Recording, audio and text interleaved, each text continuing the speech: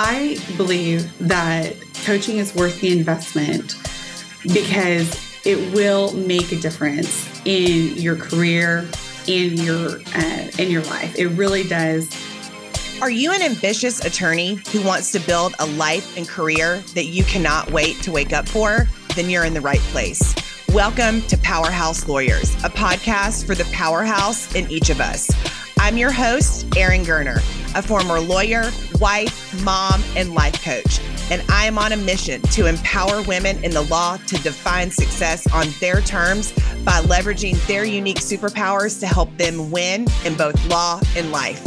Join me each week to hear inspiring stories, real talk, and the practical tips you need to redefine the toxic narratives that are keeping women overwhelmed trying to do it all.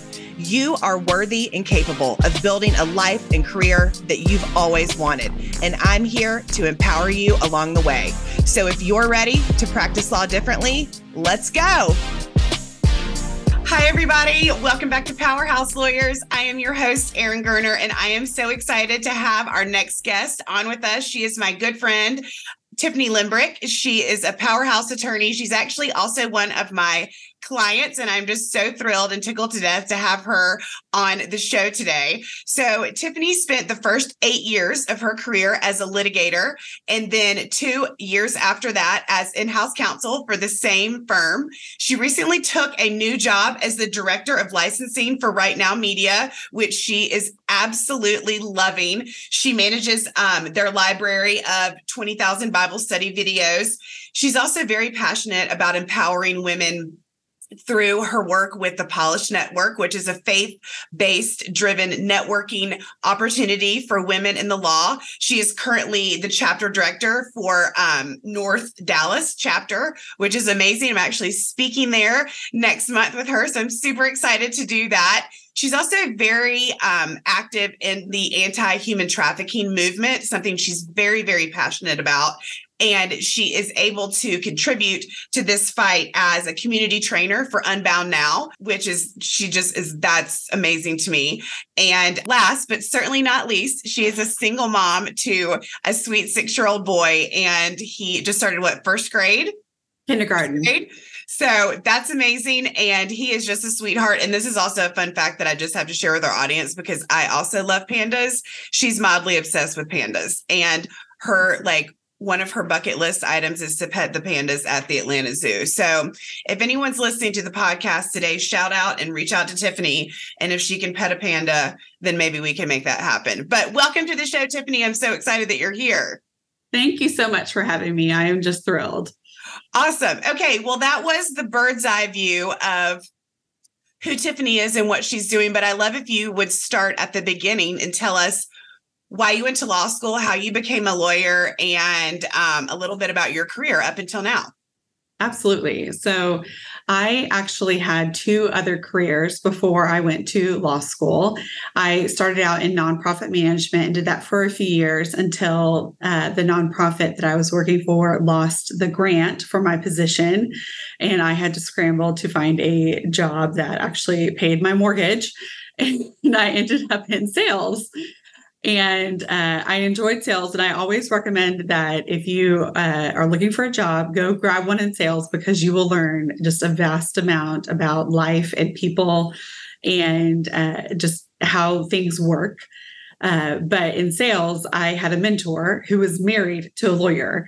And he regrets introducing me to his wife because she convinced me to go to law school and quit working for him. So she convinced me to take the LSAT, and I went off to law school with dreams of becoming a federal prosecutor. So law school went very well for me, and I had the opportunity to go into big law. And with the mountain of law school loans that I had, I thought that was the smartest path for me to do. So I ended up in big law instead of federal prosecution, although I had dreams of doing and paying off my law school loans and then going into federal prosecution. That just never manifested, but that's okay. I admire federal prosecutors for all that they do. But I lived my life in big law, paid off those law school loans though. So, hey, we got that done. Check that box. So tell us a little bit about your journey in Big Law. What did that look like? I know what my journey in Big Law looked like and felt like, and I would just love to hear what yours was like. So I was fortunate to be in a Big Law office in a regional office, though. So I think that gives me a little bit different perspective than being in like a New York office, for example. So I had all the Big Law work, but the benefits of a regional office. And I, frankly, was not really prepared for Big Law. I'm a first generation lawyer in my family. So my research consisted of reading books, watching TV, which of course does not give you a realistic impression of what Big Law is like, talking to people. But I really don't believe that anything prepares you for what Big Law actually is, because nothing can predict what the demands are, the competing demands, the sheer amount of work that you're going to be exposed to, and really the politics of Big Law. Nothing can really prepare you for that. And so I walked into that world not really knowing what to expect. And I will admit that it was tough for me. I'm a type A driven personality, as many Big Law attorneys are, but I walked in with this attitude that I needed to perform to really earn my place. And I took that in as that I needed to prove myself and to prove my worth by performing. And that really affected the lens through which I did everything there.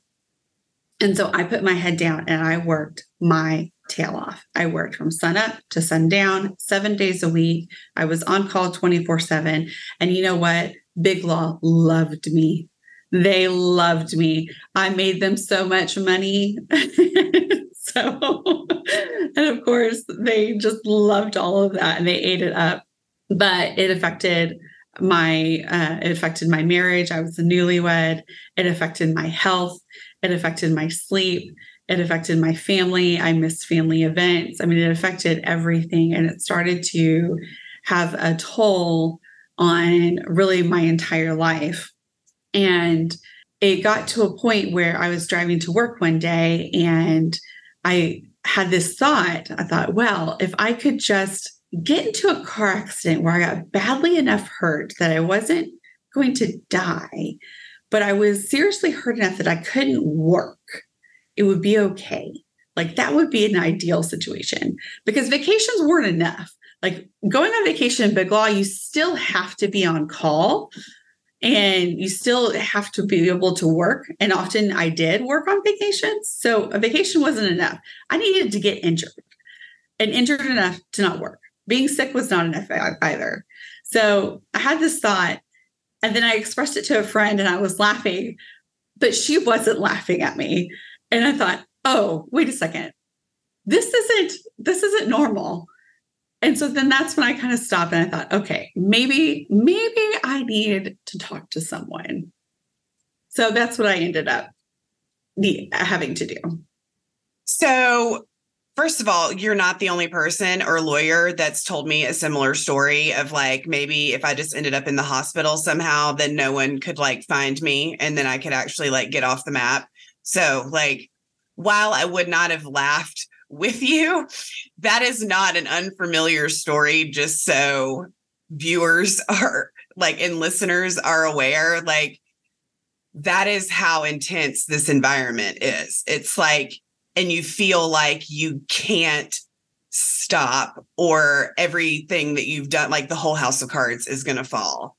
So I think, mental health is obviously a huge, huge issue in Big Law. And you said this was obviously like bleeding into everything. So what steps did you take once you kind of had that epiphany of like, whoa, like I should not be thinking I want to like crash my car to go to the hospital instead of work? Like, what did you do to kind of right this ship in the midst of all that chaos? So the first thing I did is I found a good, solid therapist that I could speak with. And I started meeting with her on a weekly basis. And she taught me a very important thing that I will impart the basics to you, but I encourage everyone to go and learn about it themselves. But it was about boundaries. And the basics of boundaries is that you can say no. And the idea is basically that you can say no. And you can say no to ridiculous requests. You can say no when they ask you to stay up late for the 10th time in a row. You can say no when they ask you to miss your anniversary dinner or your kid's birthday party. You can say no when they're berating at you and cussing at you and treating you unprofessionally. You can say no to all of those things. But you can also say no to reasonable requests too, if they are impeding your daily life in a way that is impacting your health, your mental health, your family life, anything that is an important value to you. And so the way that you do this, though, is you do it in a professional manner, and you do it in a way that you can control. So, for example, if you have someone who is treating you unprofessionally, you don't tell them to stop because you can't control them, right?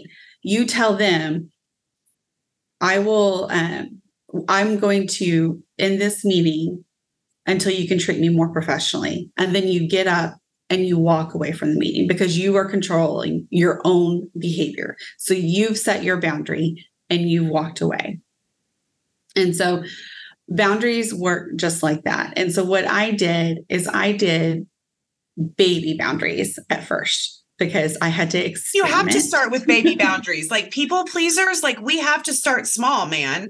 Like saying no, because I know that there are listeners listening to this that are in big law right now that are sitting there and be like, Tiffanie, I don't feel like I can say no. Like they literally listen to you and are like, oh my God, like I don't even feel like I could say that. So let's talk about saying no and like how you took baby steps on starting to say no. Because I think this is what a lot of people need to hear, because to them saying no means I'm going to get fired.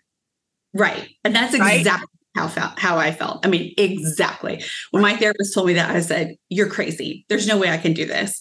And I will tell you, my therapist used to be in big law. So I found a therapist who used to be a lawyer. She worked at the big law firm that I used to work at, which was perfect, so that she knew exactly what I was talking about. She even knew some of the people I worked with, which was like amazing.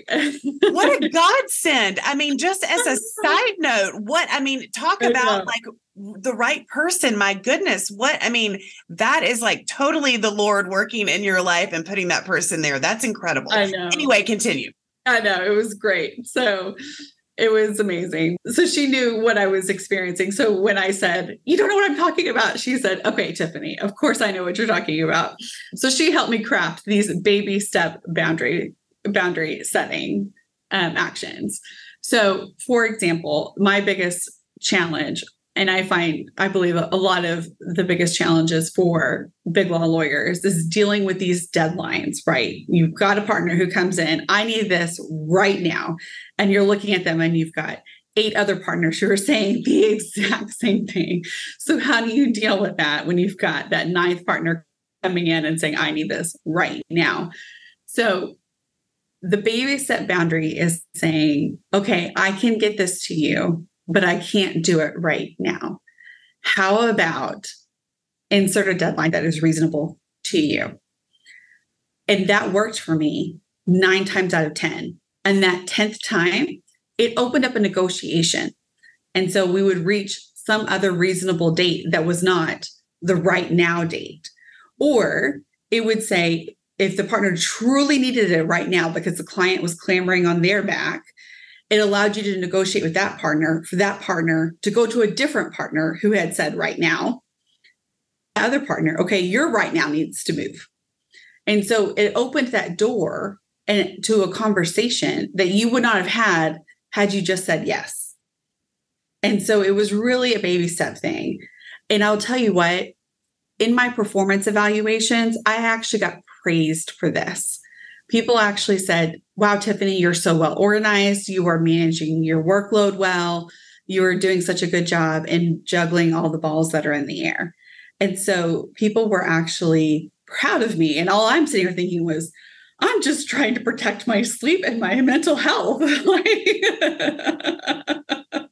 So, I mean, it worked out in my favor.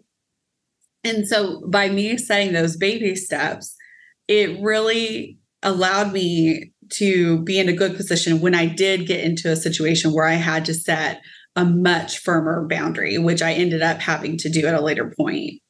So can you talk about that? Because I think that's important too. I mean, I think that it is so key for people to just listen to this in the language of how to respond. Because I think it's like, I think in our conscious mind, we know that we can say no, but it's like, what would we even say? No? Like, you know what I mean? Like it sounds so laughable, but you're like, what would I say? Like, how do you say no? And so I think that's such a great example of, first of all, the boundary is always about you, right? Like, what is a reasonable time frame to you? And then just responding in kind and noticing how they take that as being organized and not as a negative, right? They see you as knowing you've got different cases and different things that you've got to prioritize. So they actually saw you in a better light than you actually just saying yes in the first place. Right. So I ended up having to set a firmer boundary when I became a single mom. And I made the personal decision to cut back on my hours because my son was going through a hard time, and getting a divorce is it's traumatic for everyone involved. And I wanted to spend more time with my son. And so I had to go in and I went flex time. So I went with where I could work hours that were of my choosing. And then I also went 80%. So I was only working 80% of 100% hours. So in theory, I was working 30 of 40 hours, but we all know that big law associates don't work 40 hours. They work more like 80 to 100 hours.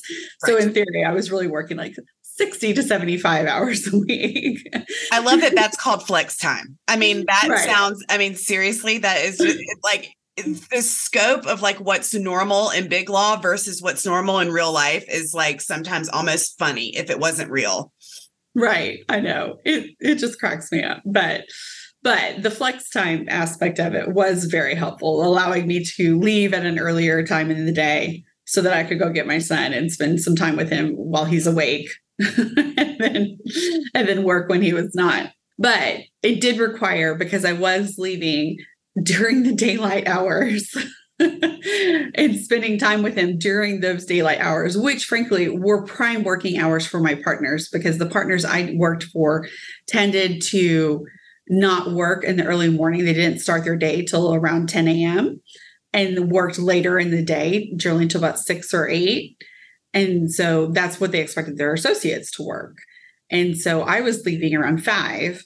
And there was about a 3-hour gap there that they were expecting me to work. And so I had to set a firm boundary for those 3 hours of saying, I'm not going to be available during this time. And not only am I not available, I'm not checking email regularly during this time because I'm focused on my son.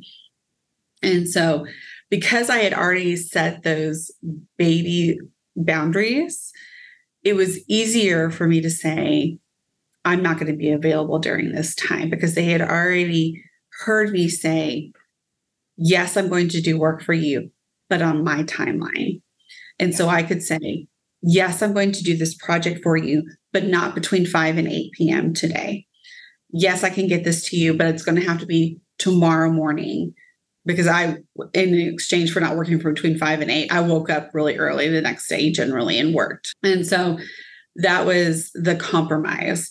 And I tell you what, they tested that boundary. They tested that boundary real hard. They were constantly pushing up against it. But I held it, and nobody got unprofessional with me. I just said, this is how it is. And I constantly repeated myself just politely and professionally, and held that boundary of saying, I'm sorry, I'm not available during this time. because I'm spending this time with my son due to flex time. And they would say, oh yeah, I'm sorry, I forgot. No problem. See you tomorrow morning, kind of a thing. Every once in a while, they'll say, there's a client emergency. I really need you to be here. And I would say, okay, I've got to arrange childcare. I can't be available at 5 p.m. I'll be available at 6:30 or something to that effect. And there were every once in a while just accommodations that you have to make because you are a big law lawyer at the end of the day and client emergencies pop up and that's how it goes. But those were rare occurrences. And those were times when I made the choice to rearrange my own boundary to accommodate a client emergency. As a senior associate, I made those decisions to serve a client. And so that's just how it was. But without having made those baby boundary steps, it made that big boundary step a lot easier to put into place. Yes, absolutely. And it feels less overwhelming, I'm sure. And you actually probably felt very empowered walking in there knowing like, this is what I need and this is what I'm asking for. And I mean, good for you for sticking to that boundary. I think that is just really great encouragement for any big lawyers that are out there listening to this podcast, that yes, you can form boundaries and you can hold to them nicely and professionally and with grace, and with your integrity and still do outstanding work. So yes. I think that is 100% the lesson here. And if you find that that's not possible within your situation, then maybe it's the situation, you know what I mean? Yeah. But I think it's really great to know and for people to hear that sticking to boundaries can be very professional, very graceful. You can still do great work, still get accolades and everything else, but hold firm to what you need and aligns with your values. I think that's where that friction always starts, right? And is when we are not holding true to our values. Wouldn't you say that was the big part of the boundaries for you, right? Is having that family value and knowing that you had to set a boundary accordingly. Yeah, absolutely. And that really was what it boiled down to, was just big law was rubbing up against my family value. And I really just needed to be there for my family, especially when we were going through a traumatic time. I mean, that's just exactly what it boiled down to. Yeah, absolutely. So I know I mentioned at the beginning of the podcast that you are one of my fantastic coaching clients, and I would love for you to share a little bit with the audience about coaching, what brought you to coaching. I still find that there are lawyers who are like, oh my gosh, I didn't even know something like this existed, or what does it actually mean to have a life coach? I don't need help with my life. I'm okay. So I would love for you to say how you got into coaching and just a little bit about it. And we'll just ask you some more questions along the way too. Yeah, absolutely. Primarily, but also just kind of a life perspective. I had been divorced for a couple of years, and so I'd gotten kind of past that initial trauma, if you will, and had kind of recovered from a lot of that. And during that initial trauma, I stopped all my life, right? Because you kind of have to when you're kind of going through that sort of thing. So I stopped all of my extracurriculars and focused on my son and myself, and stopped all my extracurriculars, and then focused on just that. And then I was feeling stuck in my career. And then I got this message on LinkedIn from this woman named Erin Kerner about coaching. And I was like, oh, this sounds really interesting. Did a little research into it. And I thought, you know what? This sounds exactly like what I need. I need someone to help me get unstuck. And that's exactly what happened. And really, it was such a life-giving experience for me, because it really just got me out of this little hole that I was in. And we can go through all the ways that you helped me get out of that little hole, but that's really essentially what you did, is you got me moving again. And I feel so much better. I mean, it's I would say that it's probably something I could have done on my own, but it would have taken me I don't know, 5 or 6 years. Instead, we did it in 6 weeks. Yeah. Yeah. And I did it with somebody who was so encouraging and motivating and uplifting and who taught me a lot of things. And it was such a better experience than if I had tried to dig myself out by myself. Like it would. So. And I think that that's really what coaching is. That is why I always will invest in myself, because I know that there's someone who is where I want to be and that can get me there faster.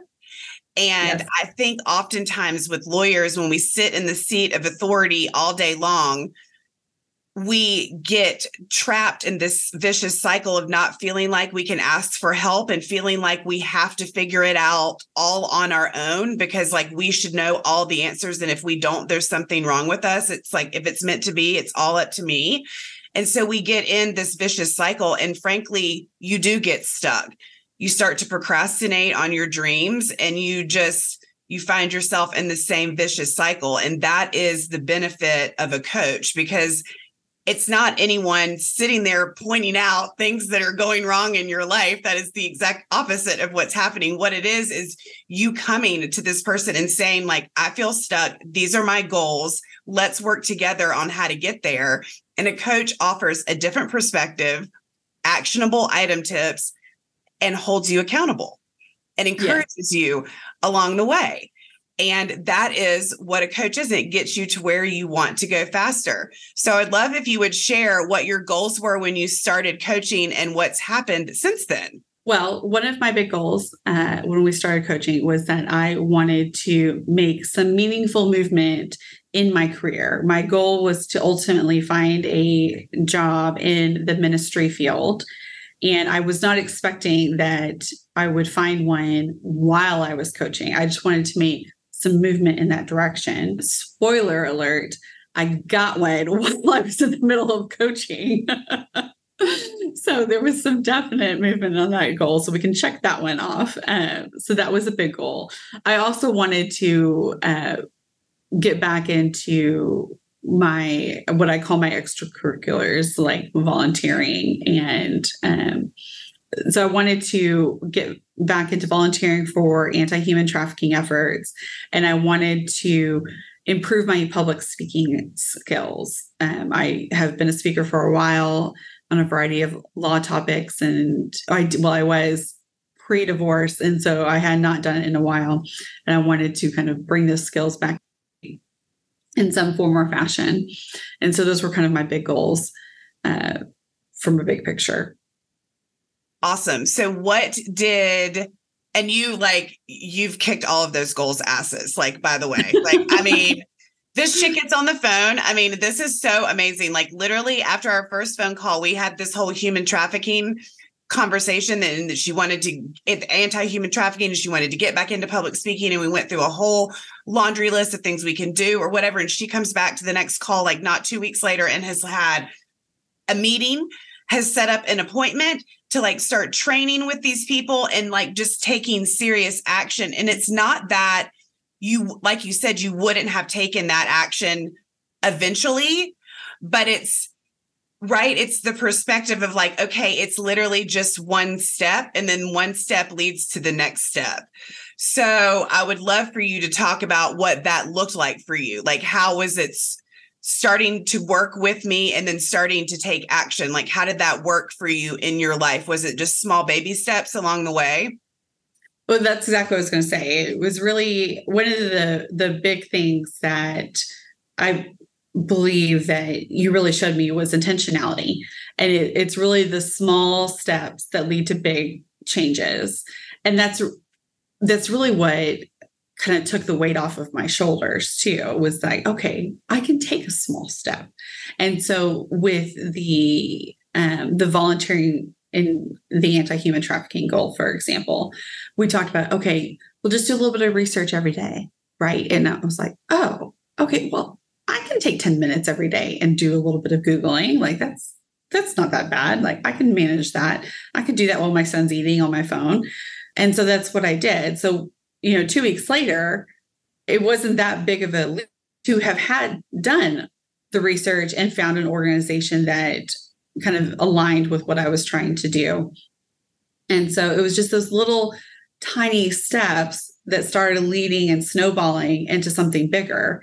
And that was really what the coaching was doing, was helping me take those tiny, small steps that just got bigger and bigger and bigger, that eventually connected me with this organization that I now volunteer with. And by the way, the volunteer role that I have is a public speaking role. And so we did 2 goals with 1, right? Yep. So it just happened to work out that way.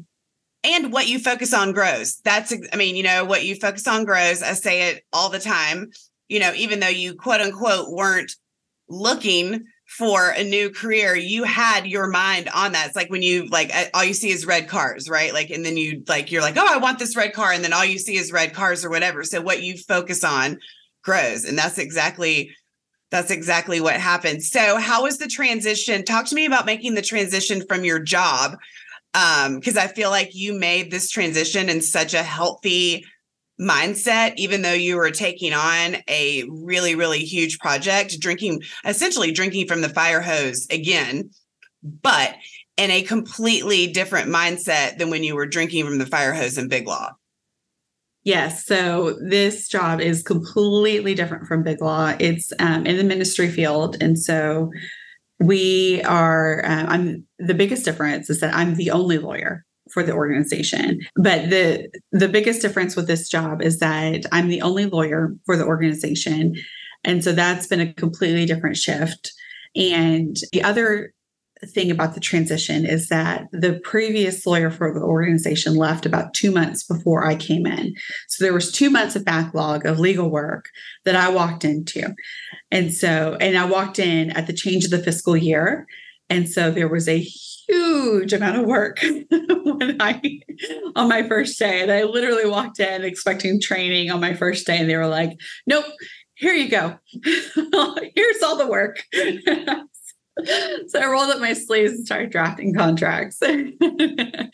But I will admit that initially it was overwhelming, and it was a bit scary. It was a change in industries. It was a change in the type of law that I practice. And then it was just a completely different environment. And then being the only lawyer, I did not have, the friend down the hall that I could go talk to and say, hey, I, want to bounce an idea off of you, that sort of thing. I love the work. Don't get me wrong, but it was just a bit overwhelming. But I did remember something from my coaching days. And Erin taught me when I get overwhelmed to do a brain dump. And I know she's talked about it on her podcast before, but it's worth going over again because it's such a good idea. But you take everything that is overwhelming you in your brain, everything on your to-do list, and put it all in one place. Just literally dump it from your brain onto a piece of paper and get it out of your brain. And once it's down, it's done. And from there, you'll feel so much better. And then you can decide what you're going to do with it. A lot of it, you're not going to be able to do, and you can move on from it and whatnot. What I do now on a weekly basis is I do this on Friday afternoons, and I just brain dump the work stuff, but that becomes my to-do list for the following week. And it has been life-changing on how I manage my workload, because I do have to manage so many different types of workflows that it's just been a much better way to organize how I handle my weeks. And I mean, life-changing. I love it. So I highly recommend it for anyone. But it's it's good for work, but it's also good for life. Mm-hmm. So anytime you're feeling overwhelmed, brain dump it. Highly recommend it. I know Erin pushes it every chance she gets, but I'm seconding it. That's so funny. Yes, because it is. And I brain dump all the time too. I have to, because overwhelm lives in our head. And if we let it live there, then we actually can't do anything about it because it just paralyzes us. It becomes just too much stuff on repeat. So just like you said, literally getting it out, the act of writing it down is just free in and of itself. And you haven't even checked anything off of that thing yet. It's just getting it out of your head onto paper is so cathartic. And then, like you said, you can look at the list and say, well, That's not mine. I don't need to do that. That can wait. And you can actually start then taking action from that place. I love that you've made it your to-do list. I do that too. Fun fact. But, and I like that you do it on Friday afternoons. I may start doing that because that's a great way to like end the week, because you're thinking of like what you need to pick back up on Monday when you get back to your desk. So that's a great little tip I may implement in my life too. Yeah. You do it on Fridays, and then your weekend is clear, right? Your brain is clear before you go into your weekend. That's a good point. That's a great point. Exactly. Like especially for work purposes, to like clean all that out of your brain before you go home so you can enjoy the weekend. That's huge. Yeah. Huge. Okay. So before we wrap up, I would love to know, so why would you recommend coaching? Like, what would be your message to our viewers listening about coaching, whether that's with me or with someone else?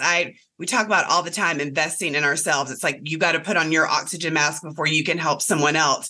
But I just did a podcast last week with my friend Elise, and we were just talking about still this resistance with women of investing in ourselves. It's like, oh, well, that money could go towards this, or I needed to do this, or everyone else needed this, instead of actually pouring into our own cup so then we can pour out into other people.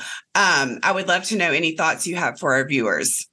Oh, absolutely. So I believe that coaching is worth the investment because it will make a difference in your career, in your life. It really does impact how you view and how you, I want to say, run your life. And that may not even be the right way, but how you organize and approach your life. And I've given plenty of examples, but it's really changed my mindset on how I approach things. I mean, this idea of small changes leading to big results, that applies universally. And that's really something that I learned in coaching and applied. And that is the great thing about coaching, which I think really is the benefit of it, is that it's not just learning something like you do in a workshop. You learn it and you apply it, and you have a cheerleader who's going to help you apply it. And Erin is a great cheerleader, but she's also a hard taskmaster. She'll make sure you get it done too. So it's not it's a little bit different there, right? So that's what coaching helps you do, is it'll teach you, it'll encourage you, it'll help you get it done. Yeah. And that's really what you need when you're trying to implement changes in your life and improvements in your life. And that's what I think coaching can help you do. Yes. And it's specified towards you, because every single person is different. So it's specified just towards you and what is happening in your life right now. It's aligned with what's happening in your life. It's never a one size fits all. So I think, you know what I mean? Like, that is also why I love it. You have like this personal person who's right here beside you, cheerleading you and helping you work step by step towards your dreams. So thank you for trusting me with that process. And it has been, I say all the time that I have the best seat in the house. I don't do anything. Like I say all the time, like I'm not doing anything, which is like a lie, right? I am doing something, but I am not the one taking the action, right? You are the one, after we get off the call, taking action in your own life. Like there's only, you know what I mean? It's like you can lead a horse to water type deal. And so I have the best seat in the house because I get to watch women fully step into the badass that they are, the powerhouse that they are, and change their whole mindset towards their life. And it is so soul-filling. And I just thank you so much for trusting me with that. And I just champion you and cheerlead you. And those of you guys watching on YouTube, she looks so beautiful. She's also at wow, like you've lost like a whole person, like 50 pounds, right? Like this whole thing, she's made such a transformation. And I just like could not be more proud and excited to be her friend and colleague. So before we hop off, I always ask 2 questions. So I'm going to ask these of you. First one being, Tiffanie, what is your superpower? I am the organization queen. You give me a project, I will organize the S out of it. Yes. Yes. There are lots of us that are good. They're like the get shit done people, Yes. That is the people that we are. If you have a task, like I am a oriented person. Yes. I love that. Okay. Yeah. Last question. What is one piece of advice you would give younger lawyer Tiffanie? I would say that your worth is not based on the billable hour. It is not based on your work product. It is not based on the partner's opinion. It is not based on anything like that. You are a child of God, and your value is based on your personhood because you were born, not because of any of the other things. And that's what I would tell yourself. Amen. Like that is a mic drop comment right there. That's a mic drop. I love it. Tiffanie, where can people find you and connect with you on social media if they want to? Sure. I'm at Tiff Limbrick on Instagram, and you can find me on LinkedIn, just Tiffanie-N-Limbrick after the LinkedIn. So awesome. Thank you so much for coming on the show. I know that our listeners are going to resonate so much with this. Stories are powerful. There is so much resonance in stories, especially amongst us big loss survivors. So thank you so much for your vulnerability and honesty and sharing. And thank you for sharing about coaching. And we will see you next week. Tiffanie, thanks for coming on the show. Thanks so much. All right. See you guys next week. Bye-bye.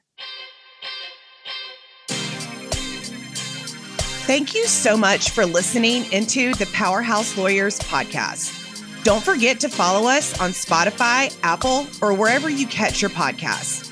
If you loved this episode, I would be so honored if you left a review.